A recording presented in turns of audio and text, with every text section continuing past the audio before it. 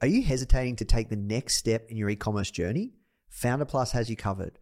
With proven frameworks tailored to your business needs for fast results, a supportive community of over 30,000 like-minded entrepreneurs, and weekly live mentorship sessions, Founder Plus is your key to success. Try Founder Plus today for just $1 for 7 days and start building your dream business with confidence. You can visit founder.com/start $1 or click the link in the description to claim your trial. This is episode number 155 with Traynor of the Founder Podcast. Discover exactly what it takes to become a successful entrepreneur and what's possible through entrepreneurship from the greatest minds in business today. Welcome to the Founder Podcast. Here's your host, Nathan Chan.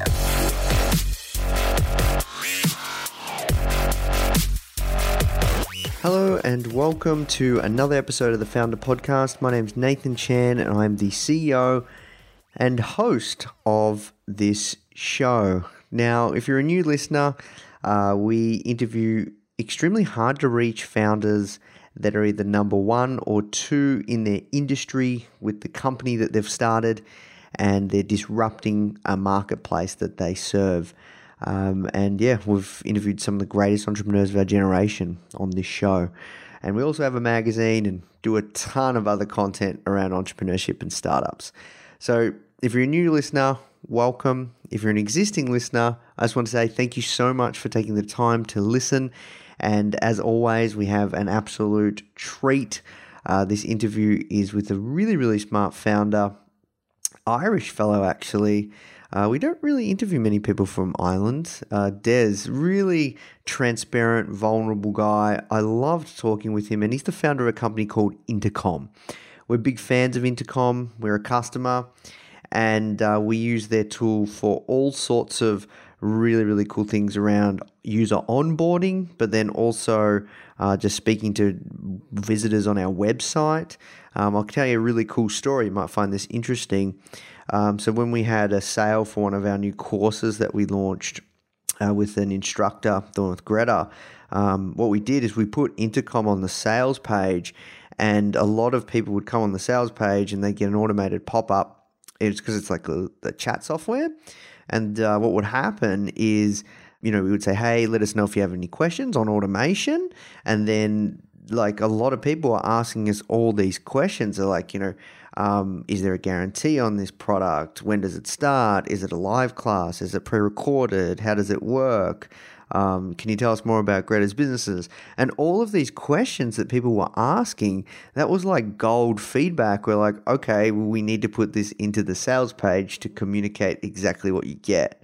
So that's just one of many ways we've used Intercom to grow our business. And it's really interesting to hear Des's thoughts on email messaging, because this is a new thing that's happening. Like if, we're recording this early July 2017, who knows what it's going to be like in a couple of years, but in-app messaging is becoming a massive thing with, app messenger chatbots and all these other things. So these guys are on the cutting edge, and one way they grow their business is through content marketing.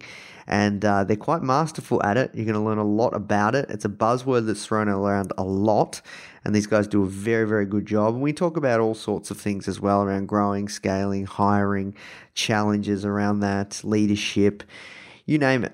So that's it from me. If you are enjoying these episodes, please do make sure you take the time to check out any of our other content. Just go to founder.com, FOUNDR.com. We've got a ton of awesome content to help serve you. And if you are enjoying these interviews as well, please do take the time to leave us a review on Spotify, iTunes, Stitcher, SoundCloud, wherever you're listening. All right, guys, that's it from me. Now let's jump into the show. All right, so the first question that I ask everyone that comes on is, how did you get your job? So I guess this is like a multi-part answer, but my immediate job I got by starting a company called Intercom. But maybe a more useful thing to do is maybe dial it back a little bit. So after college, I attempted a PhD, which was focused on teaching people how to teach computer science better. And I got bored with academia after, I guess, 2.5, 3 years. And I dropped out to become a usability analyst at a consultancy. And I got bored of that after a year. So I quit that and started a consultancy with Owen, who is the CEO of Intercom now, one of the things we did while running that consultancy was we built our own side business called Exceptional, which was an error tracker for developers. And over time, we realized it was a much bigger problem we had with our business Exceptional that we cared about a lot more. And that was we were totally out of touch with our customers, and it was really, really hard to communicate with them. So we sold Exceptional and started building a solution to that problem, which went on to become Intercom. Gotcha. Now, you guys are everywhere now. I heard about Intercom probably about 3 years ago. And you guys are really, really starting to get some massive traction. Like most startups use Intercom. You see that icon somewhere in the corner, whether it's front end or, using in a SaaS product. It's everywhere. So can you talk to us about the early days? You said that Exceptional was sold or you guys acquired. Did you was it sold to a big company? I don't come from a development background, so yeah, I'd love to hear a little bit more about that before we move and delve into the Intercom and the background. And yes, certainly. So what Exceptional did was it let programmers or engineers know when a user had encountered an error in their product, basically. And we had like thousands of customers. It was genuinely a successful piece of work by anyone's standards. It was just sadly the case that neither me nor Owen were particularly passionate about programming errors effectively. And we were quite passionate about this bigger problem, which was why is it so hard to see who our customers are and so hard to talk to them? So we got talking to a lot of different people at a few different events. About we had started building Intercom actually inside of Exceptional originally as a way to just send messages to our customers and see who was using our product. But we were just so much more passionate about that challenge. So ultimately, Exceptional went on to become a part of Rackspace, which is a public company, but it wasn't sold directly to them. We sold it to a person who packaged it with a few other tools and sold it on. And what that gave us was basically enough freedom to work on this, at the time, untitled problem, which was basically, there are thousands of SaaS or software businesses out there with lots and lots of users, and it is so hard to see who is using my product today. And I really mean who there, as in what customers. So at the time, Google Analytics was very popular, but that just told you how many page views you had inside your product, which wasn't really a useful stat from a business point of view. We really cared about who was using our product and what they were doing, and we loved talking to them about what they were doing inside the product. So basically, that became the origin of Intercom. We started off with this idea of basically being able to push messages inside your product, and then we extended it from there to letting users reply, to letting users start conversations, to showing the business owner, here's who's active today, here's who has been active this month. And from there, we kind of came up with this thesis, which is that all businesses will become internet businesses, but the experience when you move from bricks and mortar to online is quite impersonal, and it's very it's very ticket based and dear valued customer and all that shit that people hate. So we really wanted to go against that. So we sort of said our mission is to make internet business personal, and we want to create a world where if you use a product a lot, or if you frequent a site a lot, whether it's a Shopify store or whether it's a publication such as Founder, if you go there a lot, you're recognized as a valuable customer. You're understood to be a good person. People won't try and sell you shit you've already bought. They won't call you a ticket number. They'll just engage with you in conversation. And for business owners, you'll know who you should engage with in conversations. So our mission really is to try to just personalize a lot of the conversations that businesses and customers have. And that's what we started working on. I think it was 2011 when we started. You were saying over the last 3 years, it's been getting traction. It's fun. It took us, I guess, 3 years to become that sort of overnight success in some sense.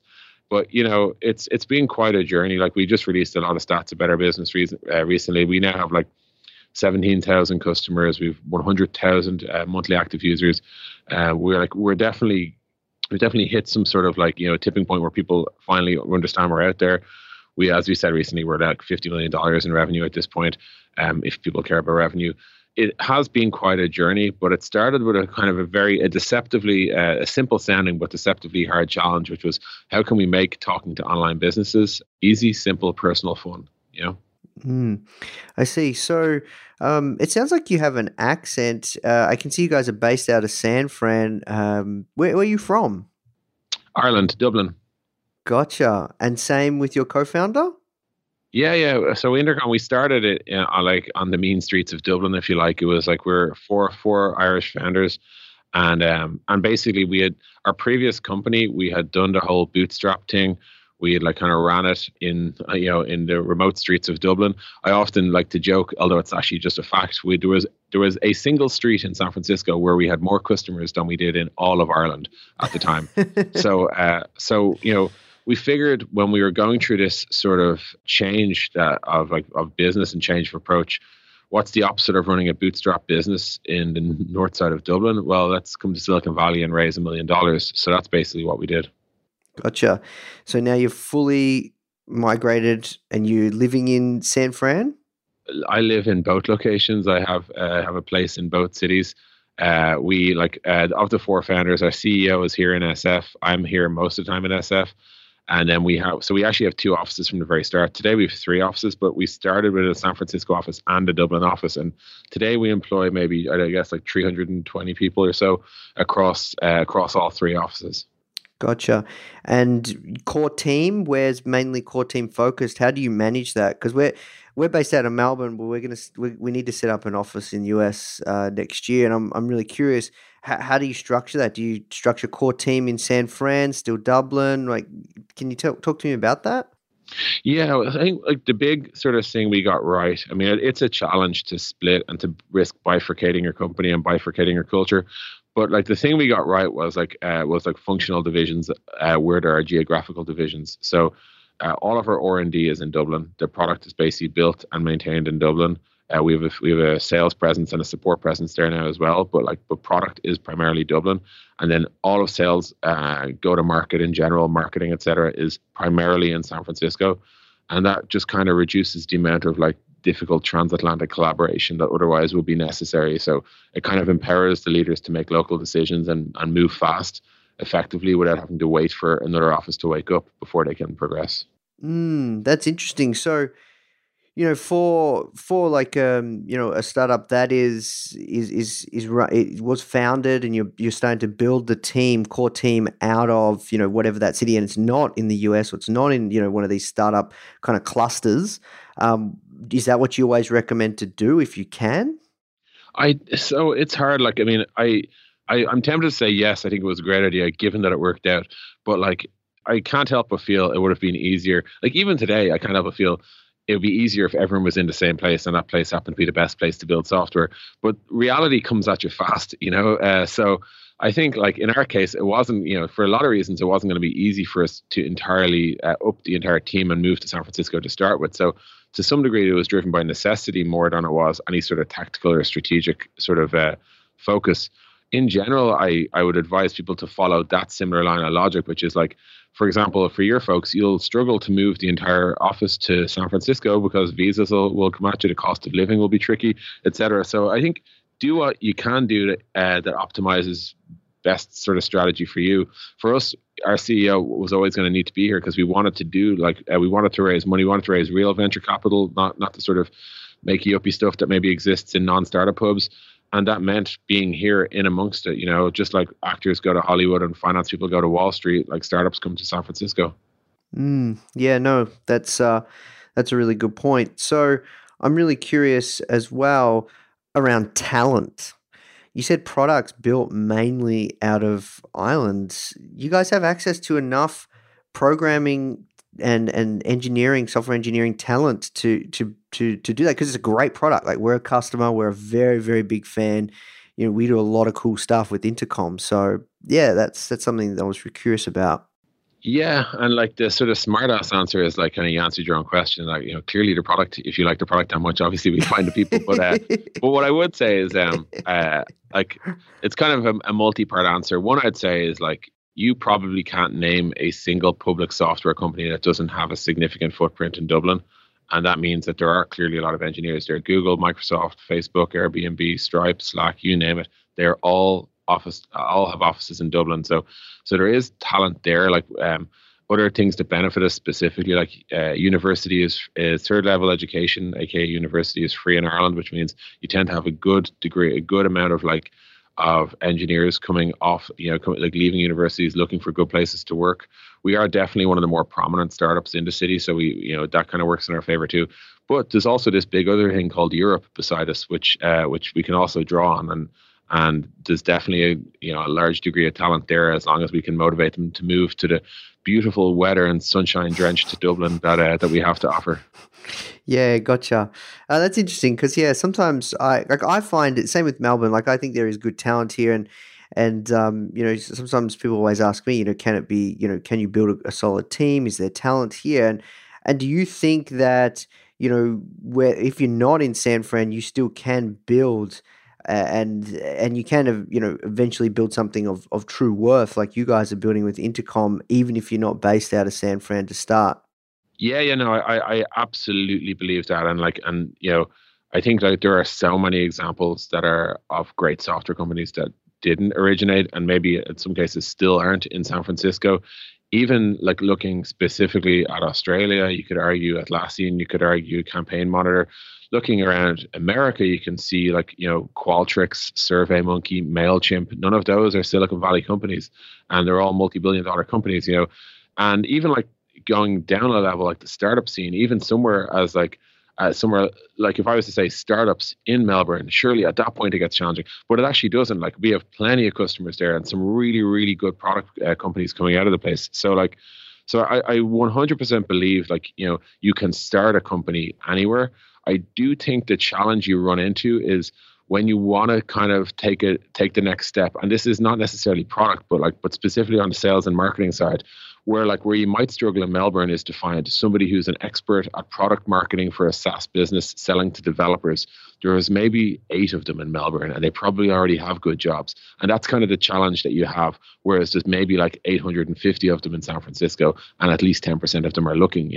So I think in general, I think you can build a product in a lot of places for sure. There's more engineers and designers, et cetera, here. Now, that's kind of a double-edged sword, and that there's a genuine question around employee tenure in the Valley is different, I think, than it is everywhere else. I think people might you're at the very least, you're trying to cling on to your employees harder when there's every other cool startup is next door also looking for them. That can be a challenge. But I really feel on the sales and marketing side, that's where the skills haven't kind of distributed evenly. So again, a simple example, but take a company like Campaign Monitor, they now have an office over here. I think when you want to take sales to the next level, take marketing to the next level, that's when you might find your hometown lacking. Interesting. So you guys went through 500 startups, right? We were part of that batch, but we didn't actually go through their program in the traditional sense. We weren't based in their office. We weren't attending their series or anything like that. But yeah, we did take their money early on. Yes, got you. And are you able to share if you guys are profitable? We have no comment on that. Yep, that's cool. That's no stress at all. And tell me about how you guys are fueling growth. I can see definitely for sure one of your biggest, natural inhibitors of growth is just when somebody sees that little icon on the bottom right-hand corner or wherever it is, and powered by Intercom. That must be massive because I see that everywhere. That's how I found out about you guys. But tell me else. So talk to me about other things that you guys are doing to build, your SaaS company and grow it. Sure. So what you just referred to there is kind of what we call powered by Intercom, or we run on Intercom, I think is the current text. That's kind of like our sort of semi-viral element where basically you will see us everywhere, which is awesome. It's definitely good for extending and sort of spreading the brand. And it is a lever of growth for us, but a lot of our growth comes in the early days, I guess, when we were starting out, a lot of what we tried to do was just, we knew we had a product that we could sell to startups. So all we wanted to do was produce content that startup folk would want to read. And if that content happened to point them towards, hey, maybe it'd be good if you talk to your users after they log in, then we might just occasionally throw in an occasional screenshot of Intercom or maybe link up our sign up page. And that probably got us our first fair few hundred customers. And to this day, we now have over 500 posts on our blog, and we've kind of, I wrote the first like 90 odd of them, but like today we have a whole content team, and that's been a significant lever of growth for us as well. And the nice thing about like the content marketing, which I hate that phrase because it really isn't what we're doing, but it is genuinely a lever of growth. The nice thing about it is it pays off longitudinally. Like there are literally articles I wrote in 2011 that still produce customers for us today. And you get that like sort of long-term, if we stop publishing today, the raw momentum of the blog coasts really well for us. And it is genuinely a significant part of our growth. As the business has matured, as we raised, $116 million of capital and all that sort of stuff, we've definitely added in some of the more traditional stuff. We do actually advertise in places now, and we sponsor the occasional blog or podcast that we particularly like. And so like today, I'd say our growth is a blend of the viral stuff you talked about, content marketing. The raw quality of the product helps a lot. Like the sort of effusive way you spoke about it, that generally tends to be how people speak about Intercom, which means we have really strong word of mouth, which when you factor in things like Twitter, word of mouth becomes super powerful when it's positively rooted in like the strength of the product. But yeah, so I think like that's what kicked us off. And then, for any of the more traditional stuff, like advertising, sponsorship, retargeting, etc., we do all that as well. But like that's probably our less like, hot tip style stuff. Yeah, gotcha. So for your inbound stuff, are you guys pretty hardcore on SEO? No, we're not really, to be honest with you. I don't like.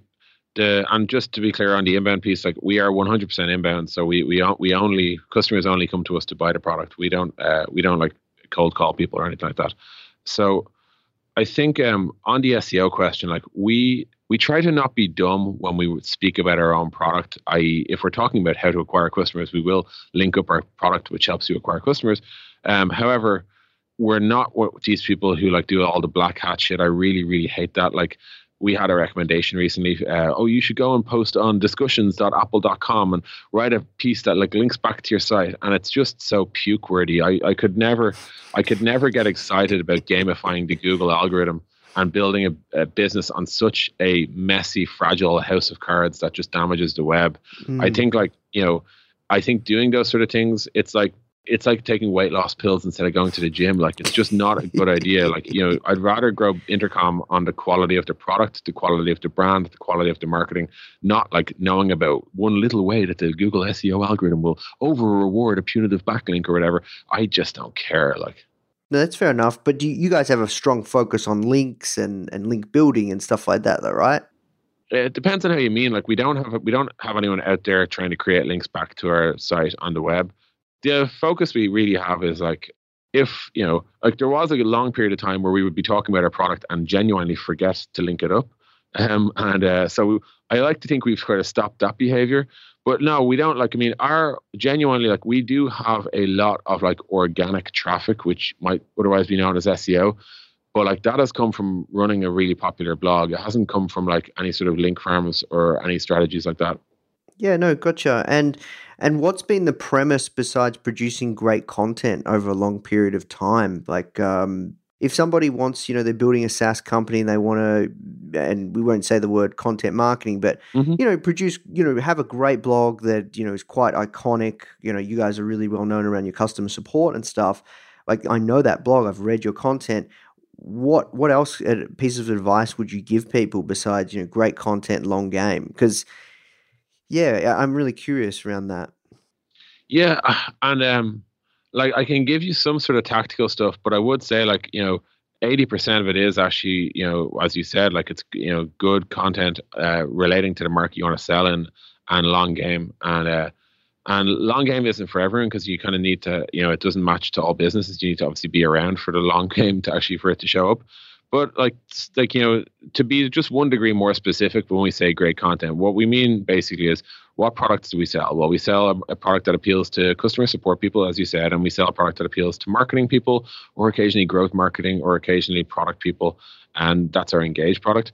And so what we try to do is make sure that we frequently hit on content that is interesting and useful, like, so not not keyword spammy bullshit like 11 top tips or whatever, but just stuff that's like genuinely like well thought out, well written, well illustrated, well diagrammed, and practical and tactical and applicable for people who we think could actually one day want to buy Intercom.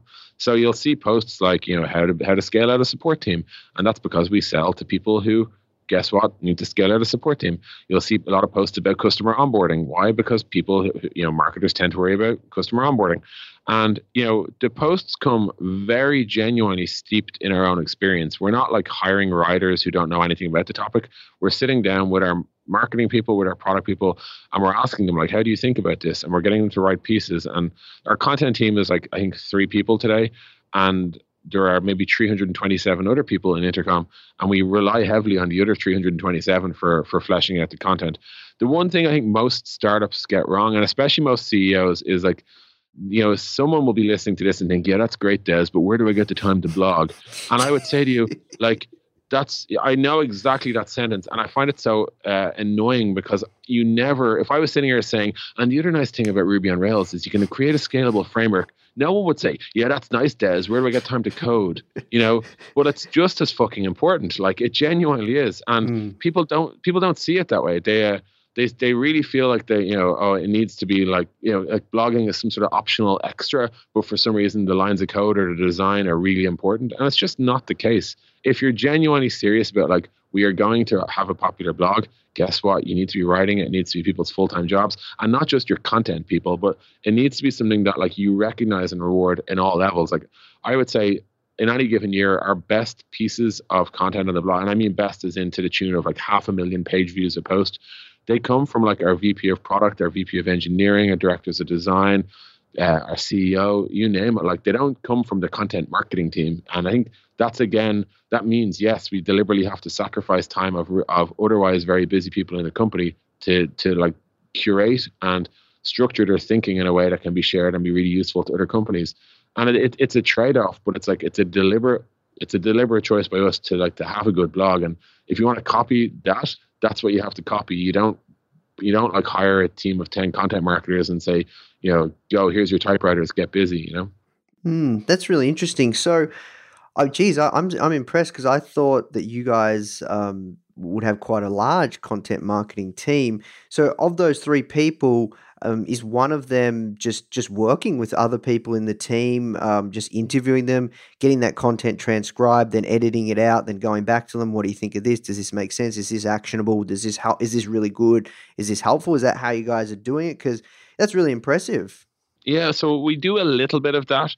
We're lucky enough in that like a good chunk of the company, like maybe 10% or so, are like very talented, capable, and motivated writers. So we actually have people who just really, really like, and it's genuine. Like we talk to people all the time who are like, when they start in Intercom, one of the things that they really dream to do is one day be published in the blog. And we're like, that's awesome. Like, that's what we want. In terms of the activities of the team, it's a mistake.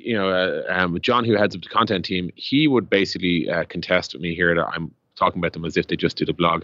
They actually do our podcast too, and we publish a podcast every week. And we also produce books. So we produce, I think we've done 6 books to date. We have another one coming soon. And basically, like, what I think, to make all that work, we very genuinely and honestly, we reward and request the entire company write pieces. So a lot of what the content team do is they actually take inbound, if you know what I mean. They receive submissions from the rest of the company and they work on them, they edit them, they tweak them, they adjust them, they make sure they have beautiful illustrations, and then they schedule them to go live. When they're not doing that, they're chasing down guests for a podcast, or they're collating the best of the best and putting them into books that we're going to print and send out to people. Yeah, gotcha. Interesting. Look, we have to work towards wrapping up. We've really honed in on the content piece, but Sure. Let's talk. I caught up with the founder of BuzzSumo last week. Do you know that, Sass? Is that Noah? No, it's not. Noah was AppSumo. Sorry. Yeah. BuzzSumo is like it's a really, really powerful SaaS that they're constantly analyzing like all of the content, like any blog post. They're constantly analyzing blog posts, everything. You know what I'm talking about? I think I know the product. Yeah, they also have, I believe, a WordPress plugin, right? No, I don't think so. Okay. Anyways, they're like we use them a lot at Founder because we can see trending topics, we can see topics that get the most shares, we can see like if like we do a little bit of SEO stuff where we have a certain keywords that we're obviously wanting to rank for, and we have a look at who's at the top and where those links are coming from for those keywords, and we do outreach and we do guest posts linking back to the certain blog posts. Anyways, long story short, these guys, we use BuzzSumo, and they've analyzed, tens, hundreds, billions of articles from their data. And when I was speaking to the founder, he said to me that, a lot of people say, it is a quality game, and I agree 100%. But he said at the end of the day, it is fundamentally a volume game as well. It's all about quality content at scale. So I'm curious, how much content do you guys produce, and do you have an interest to up that content, per week, per month, per year, et cetera, et cetera? Yeah, so our current target these days is one post a day, and that's a challenge to keep up. But like we've been hitting it reliably for, I guess, 2.5, 3 months. I mostly agree with the sentiment that it's both a quality and quantity game. I think if you're going to drop either of those, you should drop quantity first, because I actually think like a lot of noise is still noise, whereas a small amount of great stuff is still a small amount of great stuff. But yeah, I fully agree with the sentiment. Like we shoot for one a day because we think that's about all we're capable of producing, while keeping the quality bar where it is, and we don't ever want to be one of these blogs that degrades into publishing kind of shitty link bait or like 11 like intro type articles that like we kind of leave our user base behind. Yeah, I totally get that. Yeah, no, we're the same. We want to produce stuff that goes deep, because that's the way you get cut through, because there is so much noise. Yeah, absolutely. It's I think that the quantity game genuinely came from a time when Google's SEO algorithm wasn't that smart, when people used RSS feeds to check out their blogs, and all these other things basically had changed. Whereas like today, like the majority of our traffic for our blog comes from Twitter, because people share our stuff if it's good, but only if it's good. So putting out a bad piece just means nothing happens anymore. Like we don't, for sure we publish a newsletter once a week, which directs like, a significant number of thousands of people or tens of thousands of people towards content. But like, that's not how we grow our audience. That's just how we address our audience. To grow our audience, we need new quality stuff shared by people with all their followers, or with all the people who are influenced by their like thinking, thoughts on the matter. So yeah, I fully believe in quality as a thing. We are at the same time considering a second blog, which might be a more high velocity blog, but it doesn't mean that the quality will drop. It just means maybe we won't stretch as far to do what we won't maybe go for it. Maybe we'll see less 800 word essays and maybe more like 100 word thoughts or something like that. We're considering that at the moment, but like, yeah, content has been, what we've been doing has been working, but like we're keen to bring in another tactic or another strategy on top. Yeah, and look, what we're talking about, this is all evergreen. So if someone listened to this, 2 years from now, this stuff is not going to change. Yeah, I mean, I'm very influenced by that quote by Jeff Bezos, which was relayed to me by Jason Fried, which is just focus on the things that don't change. Yeah. Like in 10 years' time, people aren't going to wish our content was worse. They're not going to wish that that our product was slower, that our product was harder to use. Like there's a few fundamental core variables of human desire in content and in product, and focusing on those will serve us a lot better than chasing trends. Yeah, I agree. So look, we have to work towards wrapping up, Des. It's been an awesome conversation, man. Two last questions. The first one is, I'm curious around Intercom. Like we use Intercom on the front end. People come to our site, not our main site, not the founder.com site, but other products that we have, courses, etc., other premium products. And we've seen a significant increase in sales just because we just ask, hey, if you got any questions, please let us know. And people actually have questions, and we close. And then we also use it on the back end around onboarding and getting feedback around certain areas of all sorts of other products. But what my question to you is around that. I was just amazed. Just having it there on your site, people want to talk to you. You can automate stuff. Do you guys plan on doing AI type stuff where it's, you can, and I don't know if you've already worked on this, I'm not sure, but do you plan eventually that, when someone comes to the site, a site and the intercom's there, and you'll have people will have a series of like it'll be a bot, and it'll have a series of questions, and if they are answered, if they're not answered, and really use intercom as a way to close sales when you wouldn't it would seem like it's a real person? So there's a few like parts to that question though. Maybe I'll just unbundle. The first one is like, are we thinking about AI and machine learning and bots? Absolutely yes. And we've dipped our toes in various bits and pieces. For example, with our Educate product, if you ask a business a question and they're using our knowledge base, you will see suggested articles from a bot as part of the conversation. And I like to think of that as like, rather than artificial intelligence, I consider like augmented intelligence. That is like a bot sits in the conversation silently, only speaking when it thinks it can help. And it's very clearly a bot. It's very clearly not a human, if you like.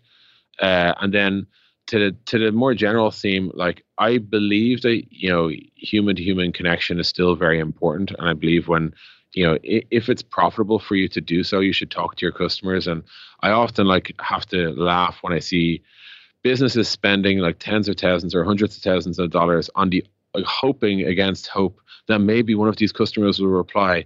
And yet when the reply comes in, they're like, holy shit, it's expensive to talk to these customers. And I'm like, how is it affordable to send out that campaign, but not affordable to talk to the people who want to buy? So there's some sort of paradox there. All that said, like, I genuinely, I don't believe like that the future is like forcing your customers down like bot style or IVR style phone trees to complete a purchase. I think if it's profitable for you to talk to your customers, which it generally should be unless your customers are like worth very, very little, I think having a human there to aid the conversation is useful. However, there are like a large chunk of programmatic tasks that actually can be completed, such as like searching a knowledge base, such as like upgrading an account or giving feedback on a feature or something like that, where like I think bots can genuinely help. And the key variables where bots can help, I think, is like where there's no opportunity to form a relationship. And bear in mind, like most SaaS businesses or most recurring revenue businesses, they do want a relationship, but there are times when a relationship isn't the most obvious thing to do. Like, so an example might be like, if somebody just simply wants to like cancel a teammate off their account, or they want help getting a t-shirt delivered to their house or something like that. I think it's easy in those cases to use a bot to inject structured automation on a workflow where it's generally considered not something that is valuable to either party to have a human involved in. I think that's where bots can help, and we definitely think about it from that perspective. We don't have anything to announce in that in the short term, but for sure, bots and messaging are very much going together hand in hand, and we're definitely following that trend. Yeah, awesome. Yeah, it's all moving to in-app. Yeah, and yeah, I have to ask one question. Two more questions. First one is, do you think email will be around forever, or do you think it's going to move all to in-app? And two, where's the best place people can find more about Intercom and yourself? Sure. The email one's deep in that, like, I think today email has been relegated as being like, if you think of like the emails you actually get and consume today, it's basically people who are addressing you in a formal business context, but they don't know you well enough such that they wouldn't like iMessage you or Slack you or whatever. Or, Slack has definitely like relegated email for work significantly. Email is more like a point of record in communications these days than it is the means through which all conversations happen. I think then when you look at it from a marketing perspective, I think there's a generation of people growing up today for whom email is simply an identity verification for their Snapchat account or their Facebook account or whatever, where like you need an email address because they ask you for one, but like no one ever checks it. And I think in that regard, like the future of like email marketing, I'm not down on it. I think there is a good future for email marketing. I just think it might not be the best way to kind of grow top of funnel for the next generation of businesses. I think we're going to see that like more and more people are spending their time in other products, in your product, elsewhere, basically. And I think in that regard, email marketing will it'll find a more of a niche use case than maybe it had 5 to 10 years ago. And I think that's just driven by the rise of messaging and the rise of workplace messaging. Like core chunks of where email was the best thing to do have been falling by the wayside consistently. But that said, I don't think it'll go away. I think we'll all have email accounts in 10 years. I just think their purpose will be relegated further and further and further.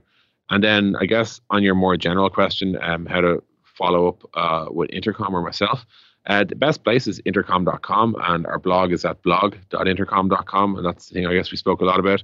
I'm Des Traynor on Twitter, and that's the way you can keep in touch with me. Awesome. Fantastic. We'll wrap there, Des, but thank you so much for your time, man. It was a great interview. Thank you very much, Nathan.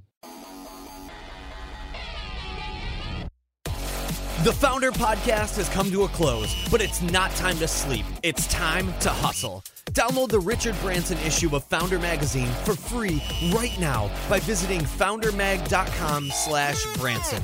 Again, that's an absolutely free download of the Richard Branson issue of Founder Magazine containing an exclusive interview with the man himself. It's only available at foundermag.com/Branson, so download it now, and we'll see you next time on the Founder Podcast.